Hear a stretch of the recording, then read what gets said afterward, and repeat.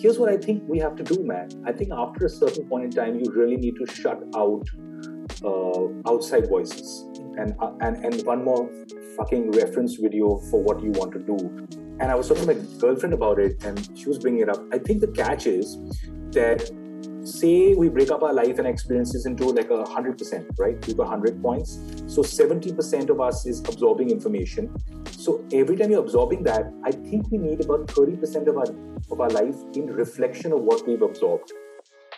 Hey everybody, welcome to the So Damn Productive podcast. I'm Arman, and on this show, we talk to some of India's most productive people and ask them how the hell they do it. And today I'm joined by Cyrus Saukar, who honestly needs no introduction, but if you don't know who he is, he's a comedian, a VJ, and most recently an actor, starring in Mind the Malhotras. And he's honestly one of the most naturally hilarious dudes that I've ever come across, and he's genuinely a good human being. Other than at the end when he tells me to go fuck myself, but you're gonna want to stay tuned for that. The main topic of this conversation was just getting out of your own way.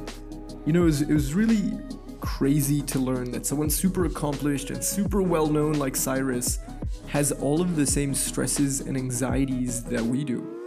You know, how many likes did I get on Instagram? What am I gonna do next with my life? What if it fails? And in this episode, Cyrus really shares his vulnerabilities and shares how he manages that anxiety. So if you have any of that kind of thoughts lingering in your head, this episode is useful in two ways. One, because it's comforting to know that even someone who's done so much still has the same issues that we all face. And two, it will really help you understand how to manage your anxiety. Not just get over it super quickly, but manage through the low times. Because it's easy to be good when everything is going good, but how do you manage the lower times? And I really love this conversation for so many reasons, but I loved how vulnerable and honest Cyrus was about what he has gone through and what he is doing to overcome that. And I think you will take away so much from this conversation. And it was a great mix of absolute goofiness and serious thought-provoking points. So without further ado, Cyrus Saukar, boys and girls. Hey Cyrus, welcome to the show, man. Hey man, thank you so much. We've been trying this for so long, and we finally are sort of talking to each other and speaking. It's just great. Yeah. How are you doing? I'm doing great. Honestly, I'm so happy to have you on. And I'm telling you, I've been a big fan for the longest time. And I wanted to start with this serious question, dude. And okay. I've been wondering since I reached out to you about this. When I first messaged you on WhatsApp and I slid into your DMs, dude, what was your first thought? Were you like, who is this dude and why does he have such a weird accent? I didn't think that you had a weird accent, and I think that I get a lot of DMs like these, but I think that you had a real sort of passion and know-how to really. It felt like you were genuinely interested in this story or in conversation, and so I thought this is a really interesting guy. I didn't even usually if you're super interested, you look up the person or you check up on their podcast, but I didn't do any of that. So actually, I had a really positive reaction to your message. And of course, we took the last month and a half or two to just get down to this because shit's just been going left, right, and center in life. But that's what I really thought about you first off. And I think that it comes from the fact that you genuinely seem interested and passionate about your work, and that transfers very fast. So it's not like you just have to fill a number, and so you're like, okay, let me just try with this person. And so that really was what worked for me, at least. I appreciate that, man, because honestly, throughout, I recorded that message like 10 times because I was like, I do not want to be that weird, creepy dude who's getting into this guy's DMs. And you know what I noticed from the beginning, dude. And the naked picture you sent me really helped, bro. You liked it? It was fantastic. Very nice. That's good, man. That's not the usual reaction, so I'm glad you enjoyed it. Very nice. Very nice. Dude, the thing that I really enjoyed about you, and I've had a few people that I've had on the show that I'm intimidated of before I do. I'm nervous, I start sweating. But the thing I noticed about you, man, right from the start, it's like you're super down to earth. It's like you're one of us. And I wanted to ask you, like, why is that? Like, do you feel like, because you are very famous, right? Do you feel that any different from, all of us regular unfamous folk? No, man. For me, I cannot even understand. First of all, I don't feel famous at all. And a large part of my life has been primarily with people, with regular, normal people, hosting loads of events and shows and stuff like that. And for me, I find it absurd to sort of I think I joined this field at a really young age, and I've seen more than my fair share of people go through this feeling of, oh, I'm important, or I have something important, and I have people who may be interested in what I say. I don't have that. I've never had that problem. I have other problems, but this one's never been it. So for me, it's just that we're all chatting, and I genuinely feel that everybody's going through their own crap on a daily basis. And the fact that we can all have a nice, long conversation in life is my favorite thing in the world. Like, I'm genuinely really inquisitive about people. A lot of the times, a lot of my family members find it quite irritating, because if I'm on a holiday or something, I'll randomly catch a guy. Then I'll start asking him about his life. What does he do? What does he eat for breakfast? And quite frankly, it's just an interest of mine. I find human beings and their stories fascinating. So you can't do that if you have this this belief that you have something incredible to say all the time, or that you're more important. It's stupid for me, that thought in itself. So it doesn't exist in my brain. Plus, I've done nothing in my life to even be humble about. Like, there's nothing even worth that. Like, how you say he's so humble after being so good. I haven't reached the good. So there's no humble conversation. It's just like a bunch of idiots roaming around asking questions, and so that's where it stems from in my life. Like, I'm more interested in interviewing you on this podcast than you are in interviewing me. I don't think so, man. Like, but dude, like, honestly, I think you don't give yourself enough credit, dude, because you've done a lot. And that's why when people like me come to you, it's intimidating. But then the first second with you, that completely goes out the window. So I super why I really am excited about the fact that that you find me intimidating. I haven't felt better about my life in months. I cannot tell you how joyful that makes me. I'm gonna write it on my chest for a week. That Arman was intimidated by me. I'm trying very hard to be intimidating, bro. I've even using my bass voice. So this is great news. I'm very excited about it. Awesome, man. And let's get into like the serious part of this interview, dude. We're gonna get into productivity and all this kind of stuff. But first, I gotta ask you, when did you lose your virginity? Brother, last week, things got lonely. Oh man. So the real question that I wanted to get into, bro, was I was listening to you on one of this amazing podcast you did, and I will cite it in the description box below. But you talked about something that I've been thinking about so much, and you talked about this idea of when you were younger, getting into your MTV days and all this kind of stuff. You didn't have a game plan. You just went and you just did. And whatever happened, I like this idea. You talked about if you got into if they asked you to get into monkey suit, you would. If you had to sing to a cow, you would. So I got to ask you, man, because what do you think about this whole information age that we're in, right? Listening to podcasts. Please continue listening to this one because I think that's great. But reading online, doing all this kind of stuff. What do you think about that? And do you consume a lot of content yourself? Okay, so two parts. Yeah, I talked a lot about the fact that at some level, not knowing enough. I think it was also low self-esteem. Now looking back at it, I've done some work and I've understood that the fact that you don't think you deserve better anyway, so whatever you're getting, just do. There was a certain level of zero introspection into what's this going to do for me, what I'm going to get out of it. I was just so greedy for work that superseded everything else. And it was very useful at that time. I don't think it's always a very useful tool. It was very useful at that point in time because I was I didn't have any official formal training. And so if you don't, then just constant repetition of different jobs gives you skills that you cannot imagine, right? Because you're doing it all the time, and that automatically means that you're just going to get better and better at it. Nowadays, I'm a huge consumer of stuff, and it's like a rabbit hole, man. I start off like random shit, like especially YouTube for me. I find I'm just like staring at like 10 most haunted places in the world, and suddenly I've reached a Joe Rogan podcast, and then suddenly I'm like listening to which minerals are going to be good for your brain, to like random shit, to a giraffe suddenly running around, and emotionally I'm wrecked. Because I see a puppy video and I'm happy. Then I see some war shit and I'm depressed. Then some panic crap. So I've had a nervous breakdown and a meltdown, and I'm super joyful all in 2 hours of surfing. But what I was getting at is that I think there's a cutoff mark to information. And I think that more now than ever, there's an anxiety of choice that we're dealing with.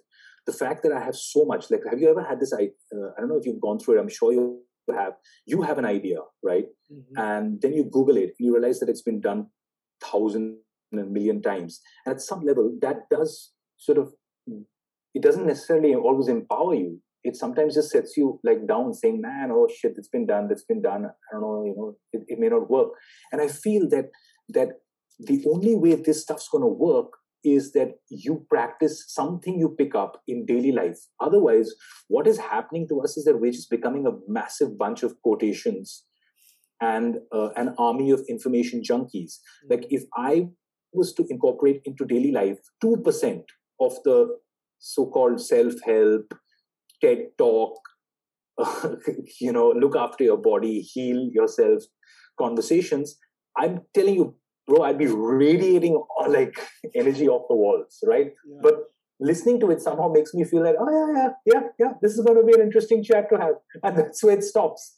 I was getting to that. I was getting to the fact that we don't need so much information. If you do any one thing correctly and follow it in a simplistic manner, then the impact is already massive, So just like, you need to watch 5 videos to say, okay, don't eat sugar. Now just stop eating sugar. But I've watched 5,000. But have I stopped eating sugar? You know what I mean? So implementation of that is, and it's like my friend Jose Covaco, he's a comedian, very funny guy. He was one day telling me that I'm getting a little tired of life slapping me around to make me learn my lessons. I want to become a quick learner so that this shit doesn't keep biting me in the ass. Yeah, dude.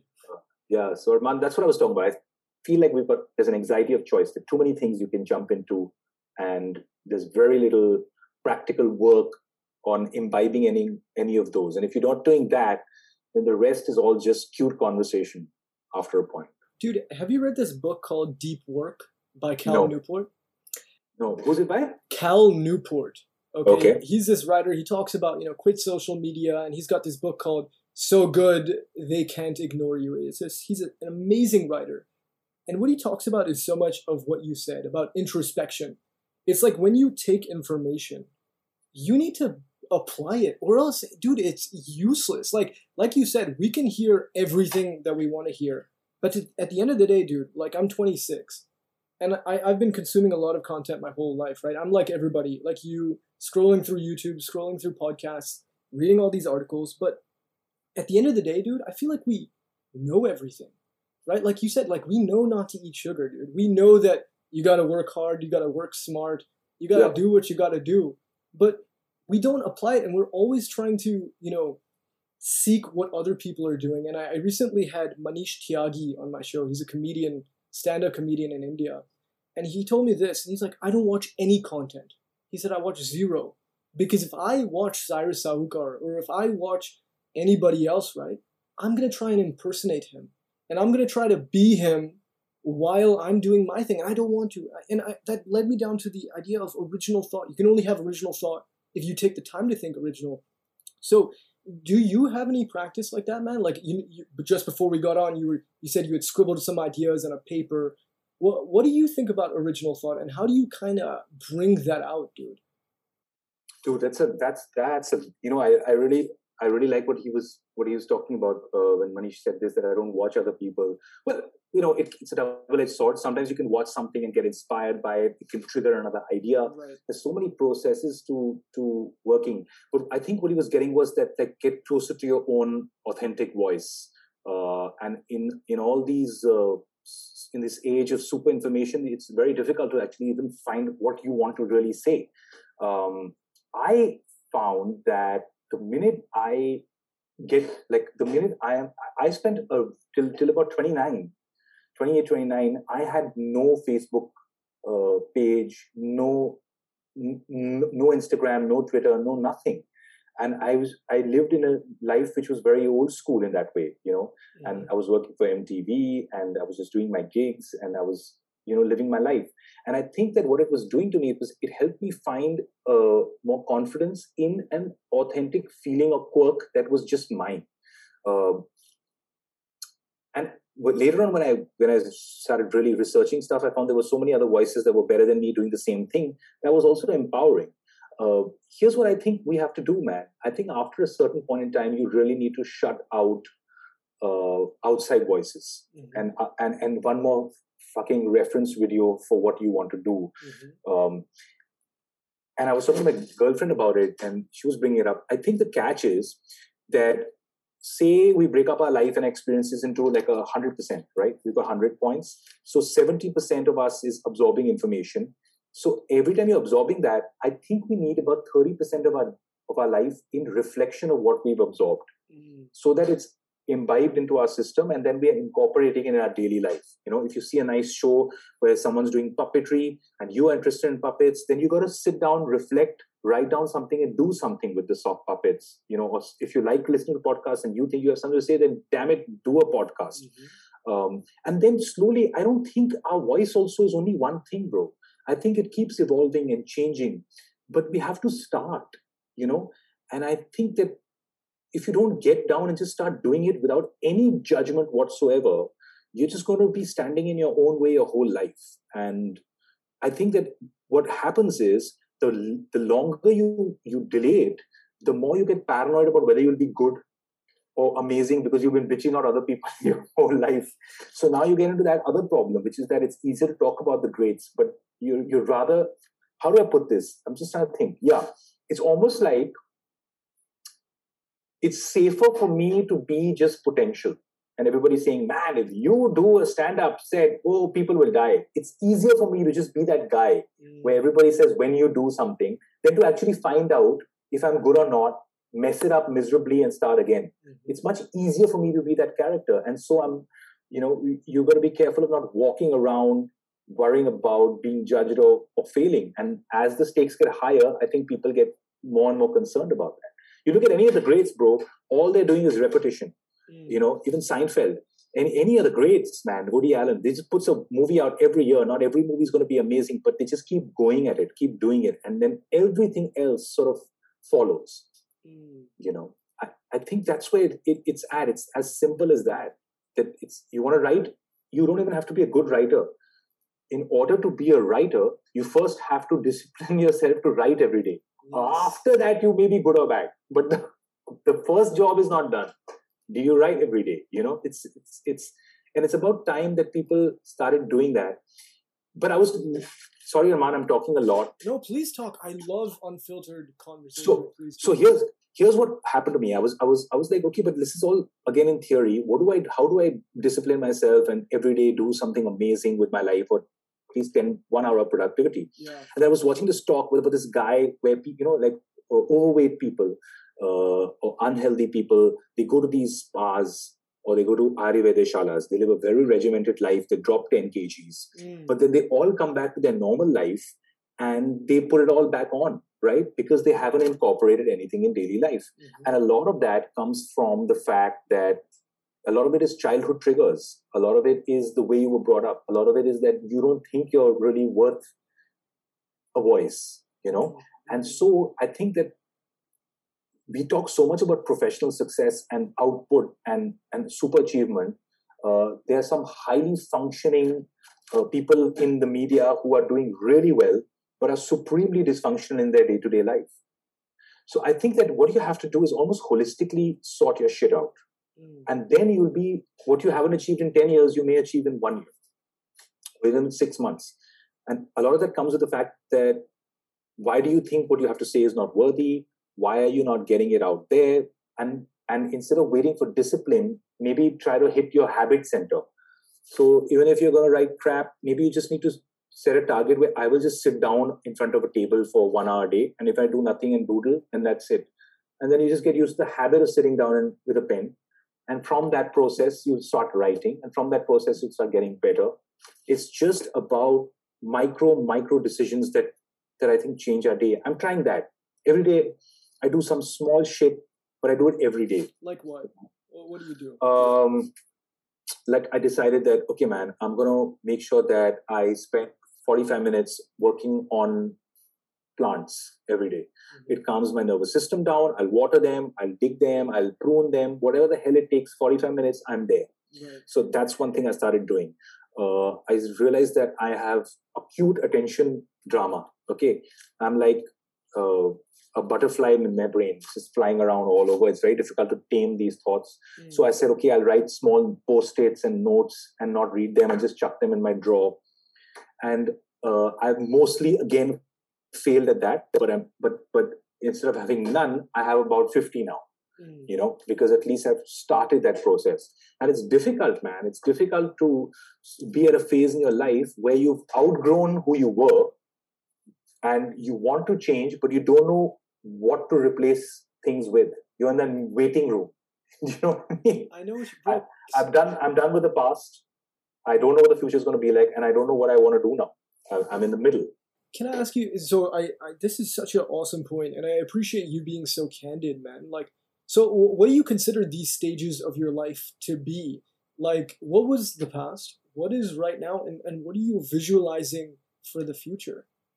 Okay, so like the fastest way of coming up with it was that I told you as a kid, I started desperately trying to work from the age of 14. Yeah. I did everything that came my way, from bad voiceovers to being a production boy. By 18, I joined MTV. And so I was a professional host for MTV as VJ for 10 years straight. After that, I did over 1,000 events. I hosted heaps of other shows. What was I really doing? What I was doing was I was working.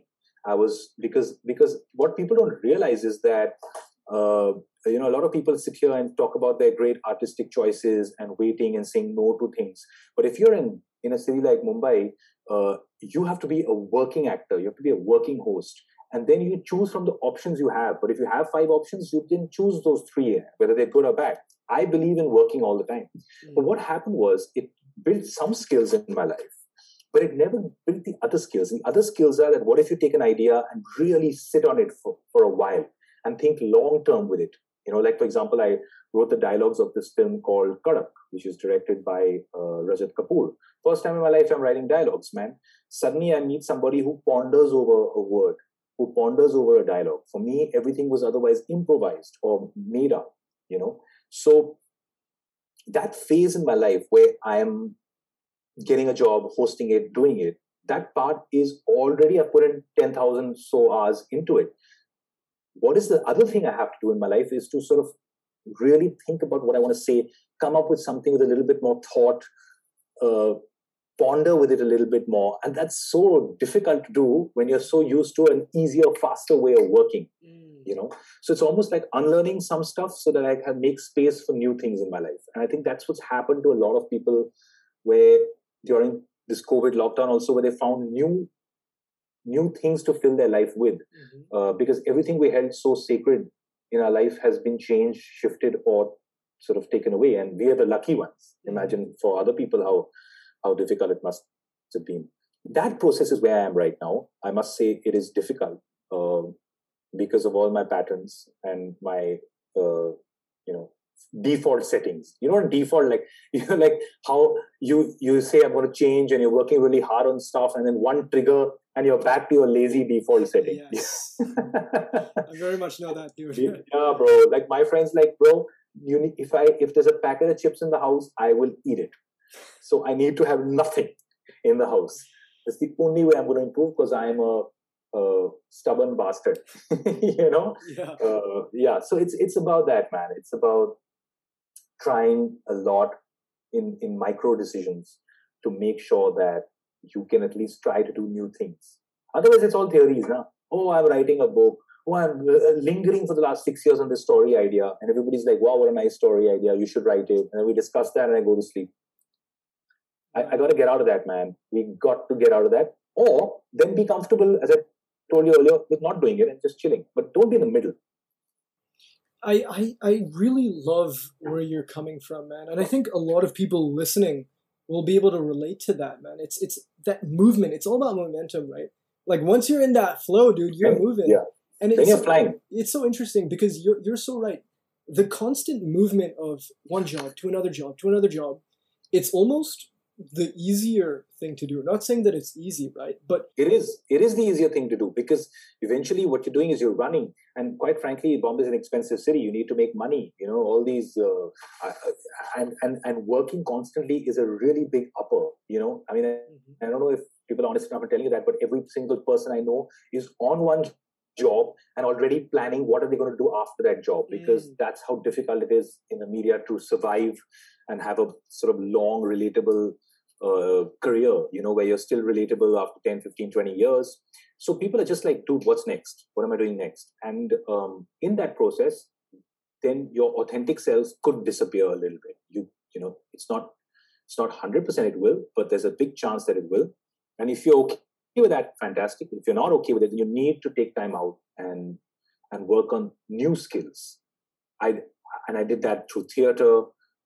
We did a clowning play. I did that through puppetry. Now I've been acting a lot more than I've been hosting, and that's a new world for me. So I'm starting from zero. So every once in a while, you have to push your ego aside, and I think just start from zero and go back to that. I don't know any better. I need to learn from zero. And if you can get past your ego and start something new, and say, I don't know anything, man. I don't know. Then the magic can really be amazing. It can be an amazing experience to sort of start from zero and have no expectations from yourself. So, man, that's brilliant, and it's so. I think I'm going to levitate, Arman. You're sounding like I talk shit straight for half an hour, and yeah. but dude, so a lot of people who listen to this show, they're probably between 18 and 35, right? So a lot of people who listen to this show haven't done what Cyrus Sahukar has already done, right? Cyrus has been a VJ, you've been in shows, you're on Mind the Malhotras, which is amazing. But now you're taking a step back and you're saying, how do I reinvent yourself? Right. But at the beginning, dude, do you think it's crucial just when you're younger, just get on that momentum? Or do you think you should start this kind of introspection process earlier? I think a lot of it is based primarily in your personality. And you should therefore spend some time in trying to figure your shit out really fast. Like, who are you?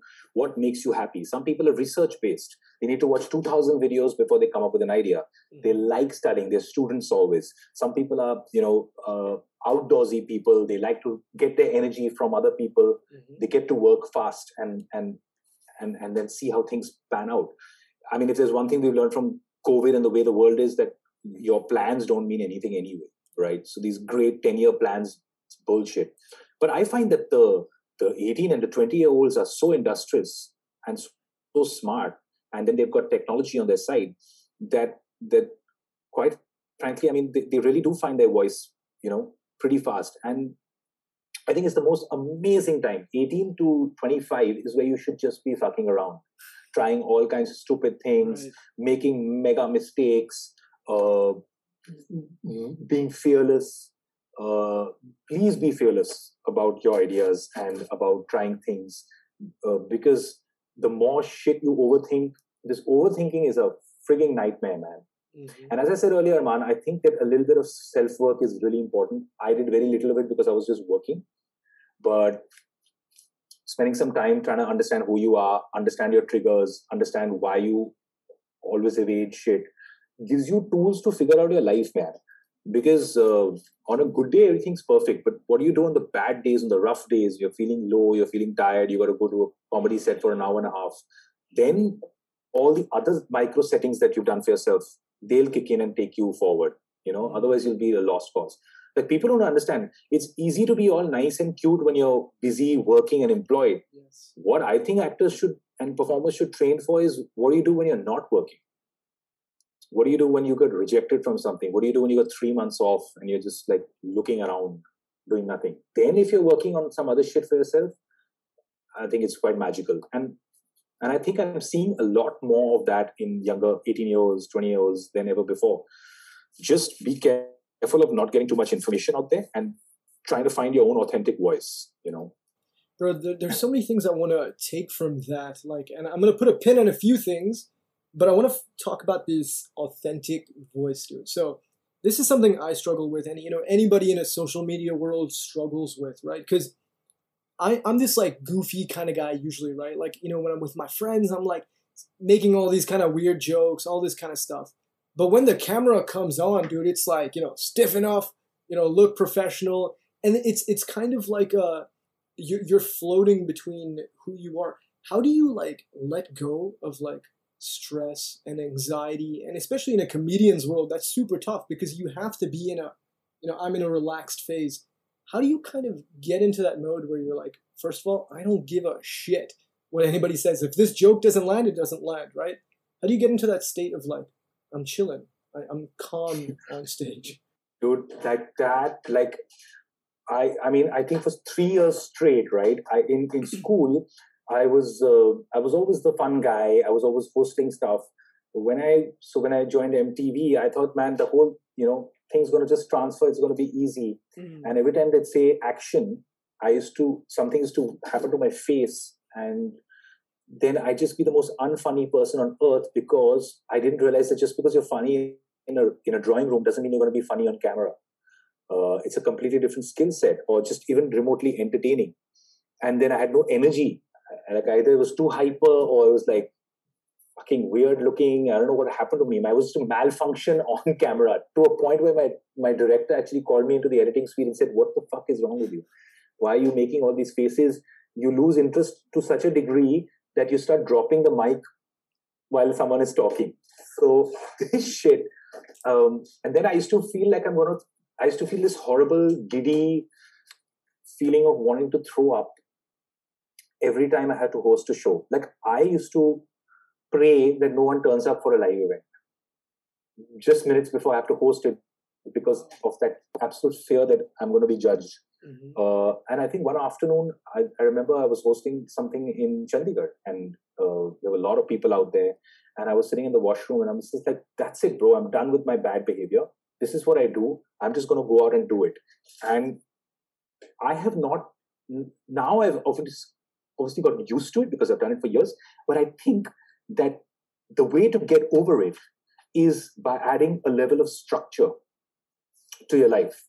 For example, Cyrus Brocha and many other comedians were very improv oriented. Nikhil Chinappa was not. So he would write down his openings. Okay, if he's going to go on stage, he'd write down an opening that was sharp. Then he'd write down and keep a few jokes with him, so that if shit fucks up, I'm going to have this back end. There is nothing wrong with putting in the hard work because that will give you confidence. Do you know what I mean? And then you got to be relentless with it. And little by little, you automatically will stop giving a shit because eventually you start realizing that everyone who's come and is watching you eventually does want you to succeed. They don't really want you to fail because they also traveled, they also reached somewhere to watch you, or they're sitting at a bar where you're performing. They don't want to have a bad evening. And the minute you take them with you on that ride, and it's almost like they are part of the act, I find that you're not alone. Do you know what I mean? And I mean, it takes some time, but if in case you're not this great natural genius wonder who just lands up on stage and everyone's smiling and clapping for you, I think put in the hard work of writing opening sets, of writing down things you're going to do, because that structure will give you the momentum when you don't have any. Everybody doesn't have to be like Charlie Chaplin the day they get on stage. You know, put in the hard work, man. That's all it is. If you're really good straight 5 times in a row, automatically everybody will be like, this guy's amazing, let's give him more work. Yeah, man. I think that's honestly very powerful, dude. And you know, maybe what you are perceiving yourself as may not be your, like, supposing you you visualize yourself as the goofy fun guy, right? Maybe that's a psychological way of you protecting who you really are. Maybe you're just a seeker. Maybe you're funny sometimes and not funny all the time. And maybe people will take some time to get to know you. Then they may not even like you, and then they get used to your ass. So it's going to take some time. And the only way all of that's going to happen is if I'm going to see enough of it. I feel you, man. And I that's, again, that's super powerful, dude. And, I had this one thing on a joke, and I wanted to hear if this is right, the way I kind of interpret what comedians do. And I've seen, you're a big fan of Jerry Seinfeld, and I've seen he does this. It's after you make a joke, are you confident enough to let it sit for like 2 seconds? And, if it's awkward and it fails, it fails. But if you just speak over yourself again and close up the joke, then nobody's ever going to laugh, Dude, absolutely. You have to let shit simmer. Sometimes I have had more fun at 5 jokes straight failing and then that long pause, right? Yeah. Than anything else. For me, I just say it, man. Like, for example, I did a set for a banking company. I wrote this set for like 3 months. I thought it'll be really funny. Tried it on all my friends. Everybody's like, this is hilarious. I go there and it's in Paris for HDFC Bank. And I try out my set. All insurance agents, top-notch guys. Bro, I'm not even I'm saying, forget a laugh. You don't get a laugh, it's fine. Yeah. Not even a sound, like not even a snigger. And I went for 7 minutes straight. And then I'm like, dude, this is the most depressing shit I've ever dealt with in my life. And I started bitching about how bad this set is and how wrong this day is going. And that got a laugh, right? I'm saying the pauses are really important. And letting it sit there is as important almost as the information, right? The room, you eventually have to remember you're the only guy with a mic. So you are the most powerful person in the room. They are stuck with you. So eventually, you do have to own it a little bit. But I think that don't give up on your jokes too fast. Like, just give them a little time. I'm not saying take a 11-minute pause, Arman. but you have to stop worrying and getting to the next and the next. I think it's empathy, bro. They need to like you first. I feel you, man. Yeah. And, dude, the thing that I really wanted to put the pin on that I want to take off now, dude, is this. You were talking about this idea of self-work, and you got to know yourself, man, and you got to figure that out before you're starting off. Yeah. How do you, knowing yourself is such a high-level thing, right? Like, what is that? How do you kind of reflect on who Cyrus is? Like, right now, how are you reflecting on who am I and who am I going to be? So I think that what I mean by that is that, for example, there'll be jobs that you'll be offered, and the jobs may be good for you professionally, but you'll be unhappy with them.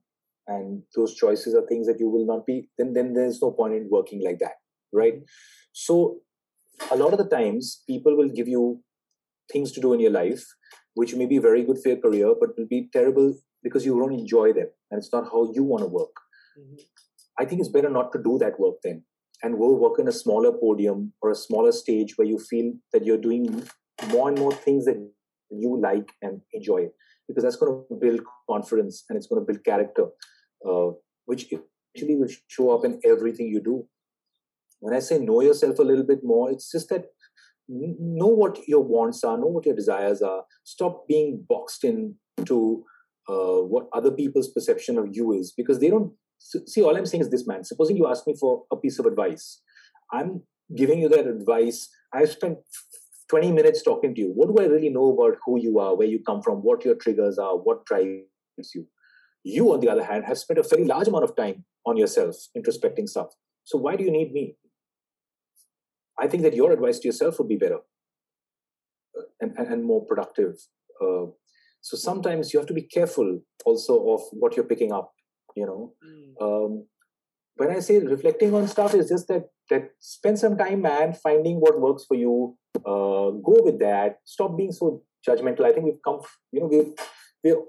you switch on Instagram, you're scrolling, you're suddenly seeing 10,000 people doing 10,000 things. You're like, maybe I should also put a funny video out, then put it out. Then don't worry about who like it.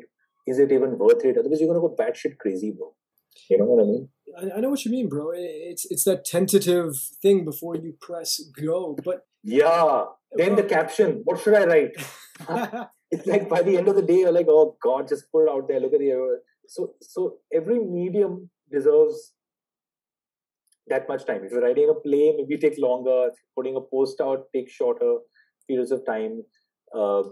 And spend some time. What I mean is train yourself on shit. Like, for example, you'll be on a shoot. In theory, the shoot's going to be amazing, but sometimes you may land up at a place where everything's late. Nobody knows where your costumes are. Suddenly, all your great skills are out of the way, and your people management and your patience kicks in. Mm-hmm. So I am saying, just do micro training of your personality. The rest, you already have done enough work on. Work on just stating what you have to state, not getting ruffled so easily, and then enjoying the ride. I think people have to make a decision really fast in their lives if they're here for a marathon career or they're here for a short sprint. And if they're here for a marathon career, man, then you just got to go with it, bro.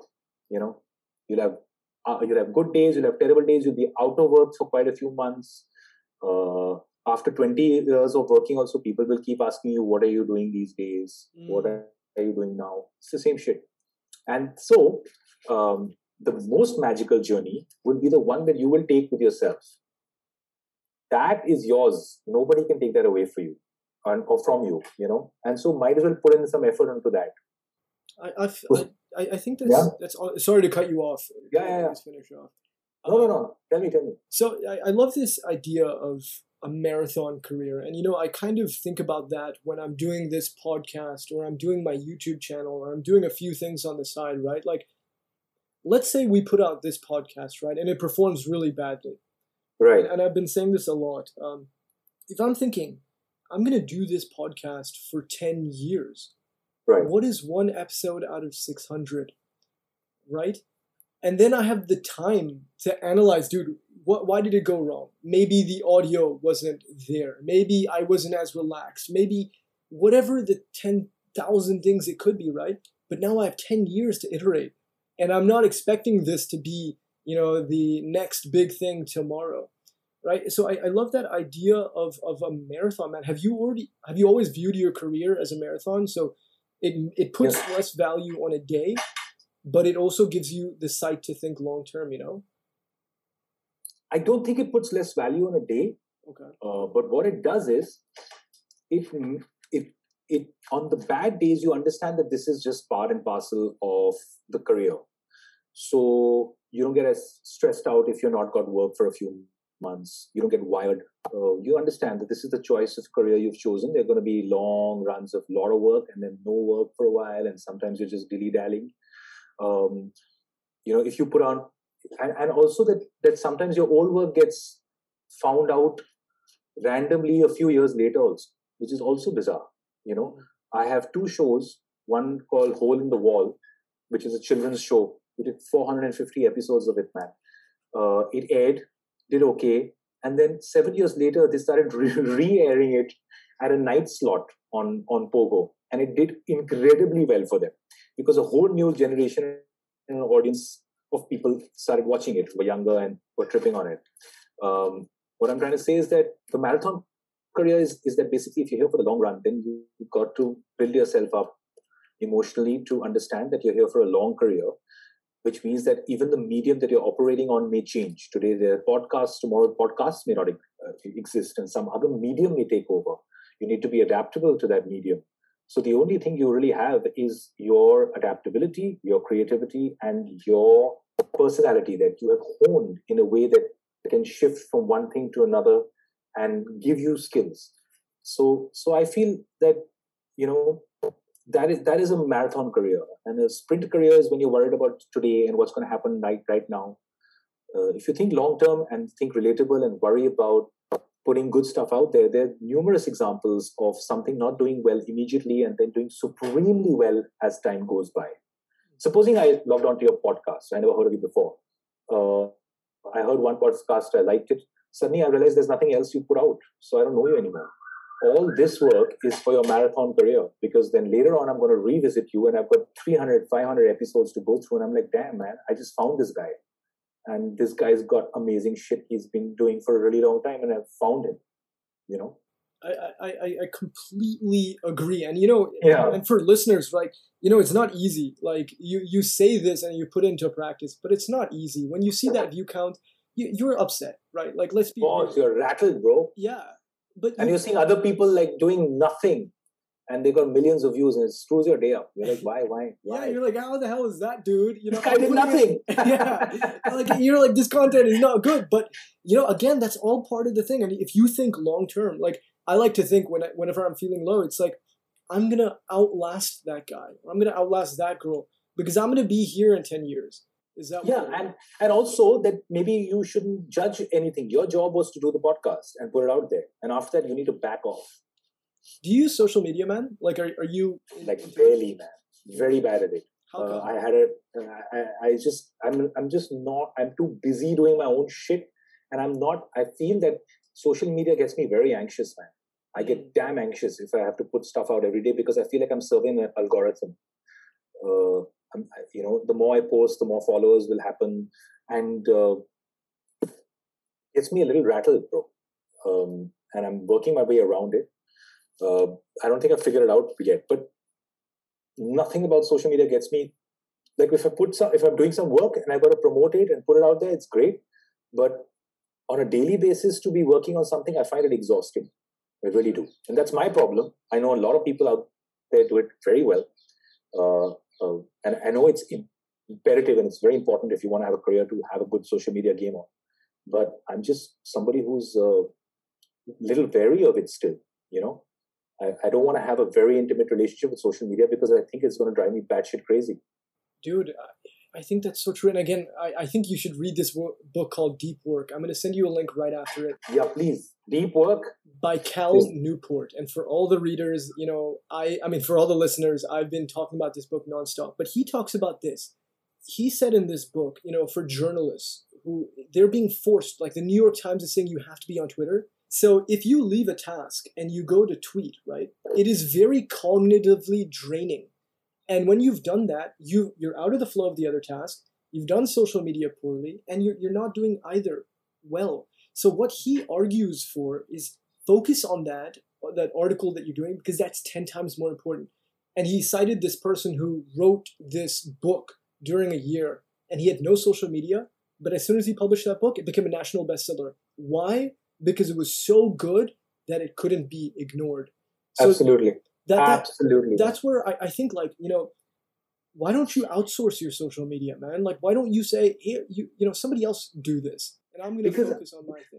Because I feel like I haven't found anybody who can really represent the quirk. Like everybody gets stereotyped into one little box. We're going to have Cyrus Sundays and Throwback Thursdays, and we're going to post pictures of you. And I'm like, no, man, no. At least I'm putting a post out, it's mine. But somebody handling my shit for me, I haven't found that level of quirk. And I want to. So tomorrow I may start. During the lockdown, I was really having a lovely time on social media. I was doing this dog called Moti, who's a dog who hates his family, and it was a Snapchat filter. I had a cat that talked like Osho and bitched out the world. I was doing puppetry. I had a puppet who was paranoid all the time, thinking he had COVID. And people loved it, and they're so sweet. I mean, I had a really good experience with it. But then again, I got some other work, and I went back into that work, and I got lazy. If you can use social media at your convenience for yourself and not worry so much about the output of how much it's going to get liked and shared, which is very difficult, because I would put something out and then I'm like, why isn't it getting liked? Why aren't people sharing it? Shit, man, this guy's is so good. I got into that trap, bro. And then I was like a really bit of a bummer. So then I stopped doing that stuff for a while. I don't like being, even though if you're in the comedy business, you're going to be judged every second. Mm-hmm. But I don't even like the idea of being judged all the time, but putting stuff out there until I realize that I'm not important and it doesn't matter. And so just put it out there and have fun. And I think in the future, it is something I will be participating in a lot more. But you got to do it at your pace, man. Don't get like hectic on it. So yeah, I don't want to outsource it to anyone because I just haven't found anyone who gets it right for me. Who can be your voice. I don't have pictures, man, of like in a suit. And then I haven't gone to the fucking Maldives, and I haven't baked banana bread. I wanna have the most boring page on earth, and maybe people will come there for boredom. Dude, like all I do is I post only buttering a toast video for 1 year. Dude, I swear to God, I promise you will go crazy with that, because I talk about this often. There is this Korean YouTuber, okay? All he does, man, he's like 14 years old. He eats ramen and he streams it live. Bro, he's got millions of... Are you fucking serious? Millions of subscribers, dude. And he gets paid millions of dollars per year. So dude, I feel like everything I said till now is bullshit. Just eat ramen. That's what I think is the way forward. Everything, all this crap I've been talking about for half an hour is crap. This is it, man. There are hundreds of these people out there, right? There's a lady who earned thousands of dollars apparently because she farts on YouTube. And people log in and hear her fart and get very happy. And I'm like, fantastic, man. I've been wasting my time thinking of what someone would like. Dude, that's true. And I'm the same, right? Haven't you ever watched some really like weird, like dumbass video of some shit and just like laughing and just watching it? I don't know what triggers the brain, right? Bro, I have some weird shit with watching people fall and slip and hurt themselves. I don't know what this is, man. Like I'll be scrolling and just watching people like fall, like even old people, and I'm like, dude, that's messed up, but it's funny as hell. No, it's perfect. It's amazing. I think it's some nascent joy. Like I can still keep watching that shit, and it makes me so happy. Someone's slipping, yeah, dude, and trying to hold on to shit makes me just laugh. I can't stop it. I can't stop myself. You know, the funniest thing and is all that intellectual shit goes out of the window. The funniest thing is, dude, when they look up and they're like, did anybody see that? Yeah, everybody saw that, dude. yeah, it's amazing. I think that's what it is, man. I think that's what I have taken away from this entire chat is that I need to start eating ramen. Yeah, I think you could do a great job. Butter some bread. Maybe I start my butter my toast every day for 1 hour. Dude, I'll be a subscriber. I'll be there every day. Yeah, and I won't shift my eyes. I'll just be like the creepy guy who just keeps doing it. No eye contact. You know what I mean? Everybody, it started here, okay? On this podcast, Cyrus buttering bread is exclusive to here. Yeah, exactly. Yeah, I want millions of people to log in. Just watch me do this and then I leave. I don't even eat the bread. Dude, I love this, man. And I want to be very cognizant of your time. I just want to ask you this. What makes you feel most creative? Like what habits, what routines, what mindset makes you feel like, I am Cyrus Sahukar and I'm confident and I'm going to execute on the shit I'm talking about? Man, I wish I was that guy who had that game plan. There are many people who do. For me, what makes me feel most creative, most grateful for anything I've done, and really the few moments in my life when I feel I've actually been quite good is when I've actually forgotten myself completely. Sometimes it happens when I'm doing a show, sometimes when I'm acting, mostly also in theater, where it's almost like you forgot about yourself and you got so absorbed by what you're doing, like a child playing almost, with a toy or with mud or with anything, that it's not about you anymore. It's about something else. It's about what you're doing or something higher than you, or you're here and you have all these people who've turned up from their own rough days and you made them laugh. That first laughter or that first feeling of collective joy, which is so much beyond this egotistical sort of, approach you have to yourself that I am here, I'm going to own this stage and I'm going to take them apart. Like when we all are sort of participating in this thing, and it's happened to me quite a few times in my life, man, where I've just forgotten where I am. I'm just doing what I'm doing. And then it's like a flow state, Those have been the most magical moments in my life when it comes to my career or my work. And sometimes they happen on a very small scale. They happen with 20 friends you're sitting and chatting with. And sometimes it happens in a bigger way. The constant desire is to summon them at will, that state or that mode in life. But that is when I felt most in love with what I do. And most grateful for it.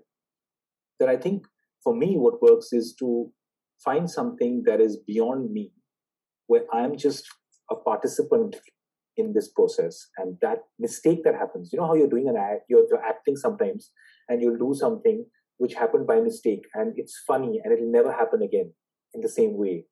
For me, that's what I live for. Those small mistakes that happen in your life because you're being sincere about some shit and not bringing your giant ego or your 10 years of work and all that crap to the game. You're just there like a child playing, participating.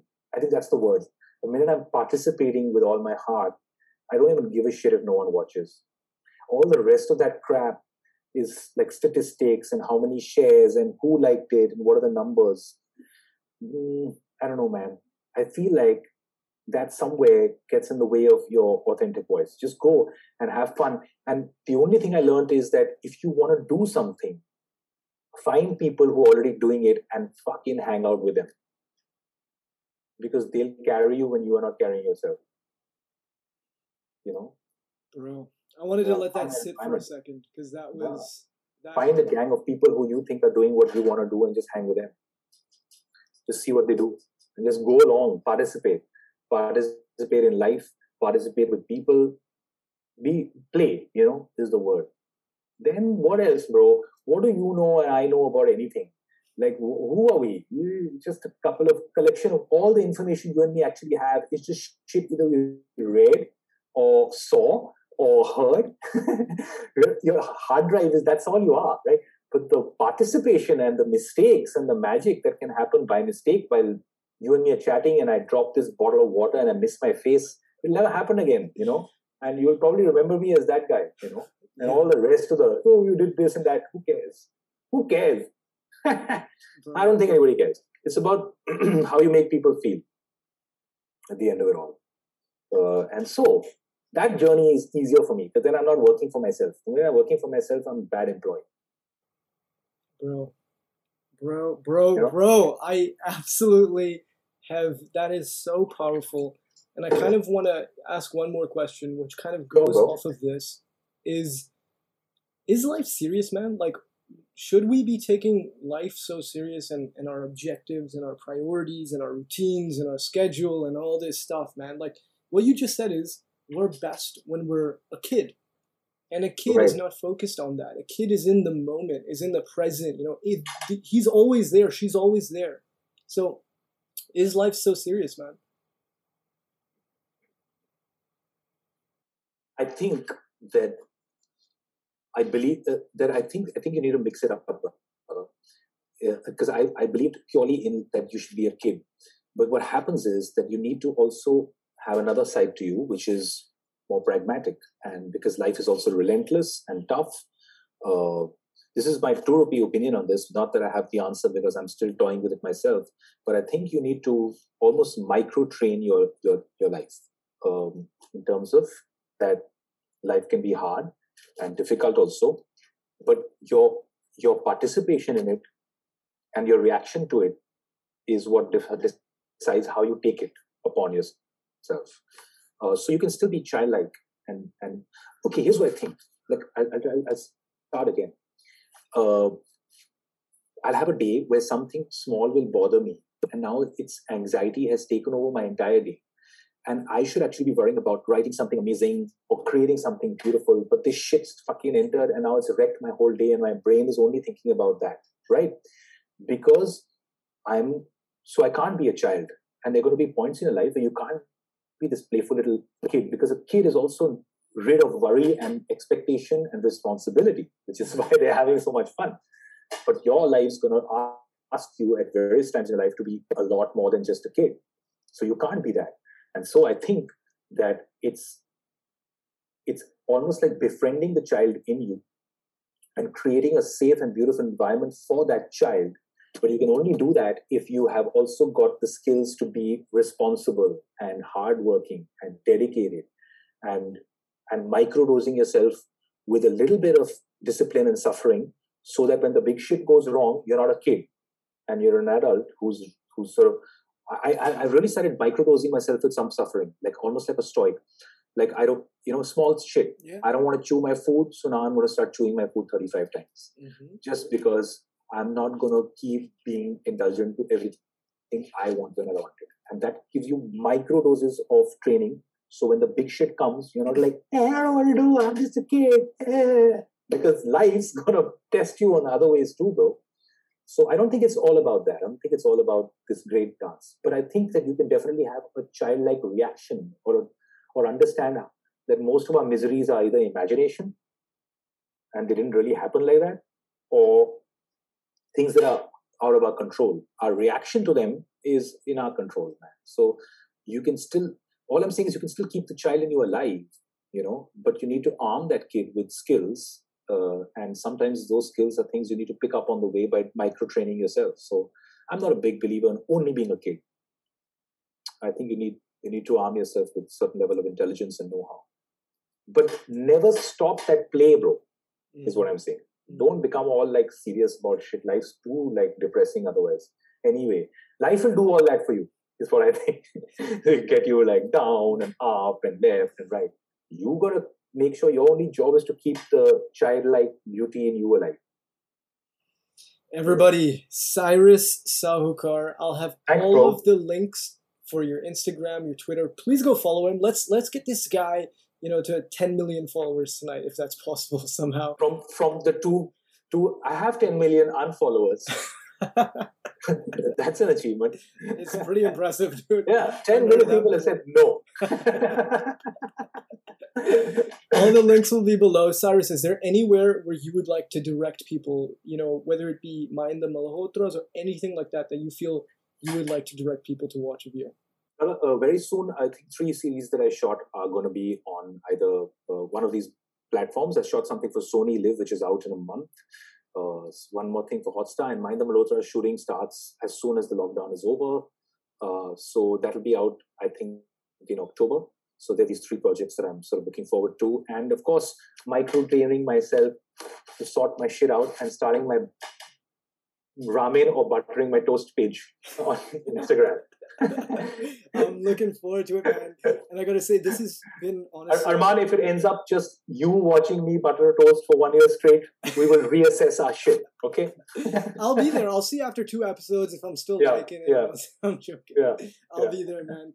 I've really appreciated this, man. I really appreciate your time. I really appreciate thank you, man. Same here. And I just gotta say, man, like, again, I want to say this. You don't have to be so down to earth. Like, you don't have to be so nice. You don't have to be so pleasant when you're responding to me on WhatsApp. And I genuinely appreciate it. I'm just sending you a fuck you message. To neutralize this shit. Yeah, go to hell. I'll put that on the screen, man. Or for the listeners, I'll put that on Instagram. There you go, bro. How's this working out, huh? I love it. I sent you a nasty message. I said, can you see us? I can't see it. Go fuck. Yeah, there you go, bro. I will do. We're all good. I'm going to make sure I do that, bro. Sorry, it's from the bottom of my heart. Thank you so much, man. Thank you, brother. Thank you for your time, man. It was so much fun chatting with you. Cheers. Cheers, bro.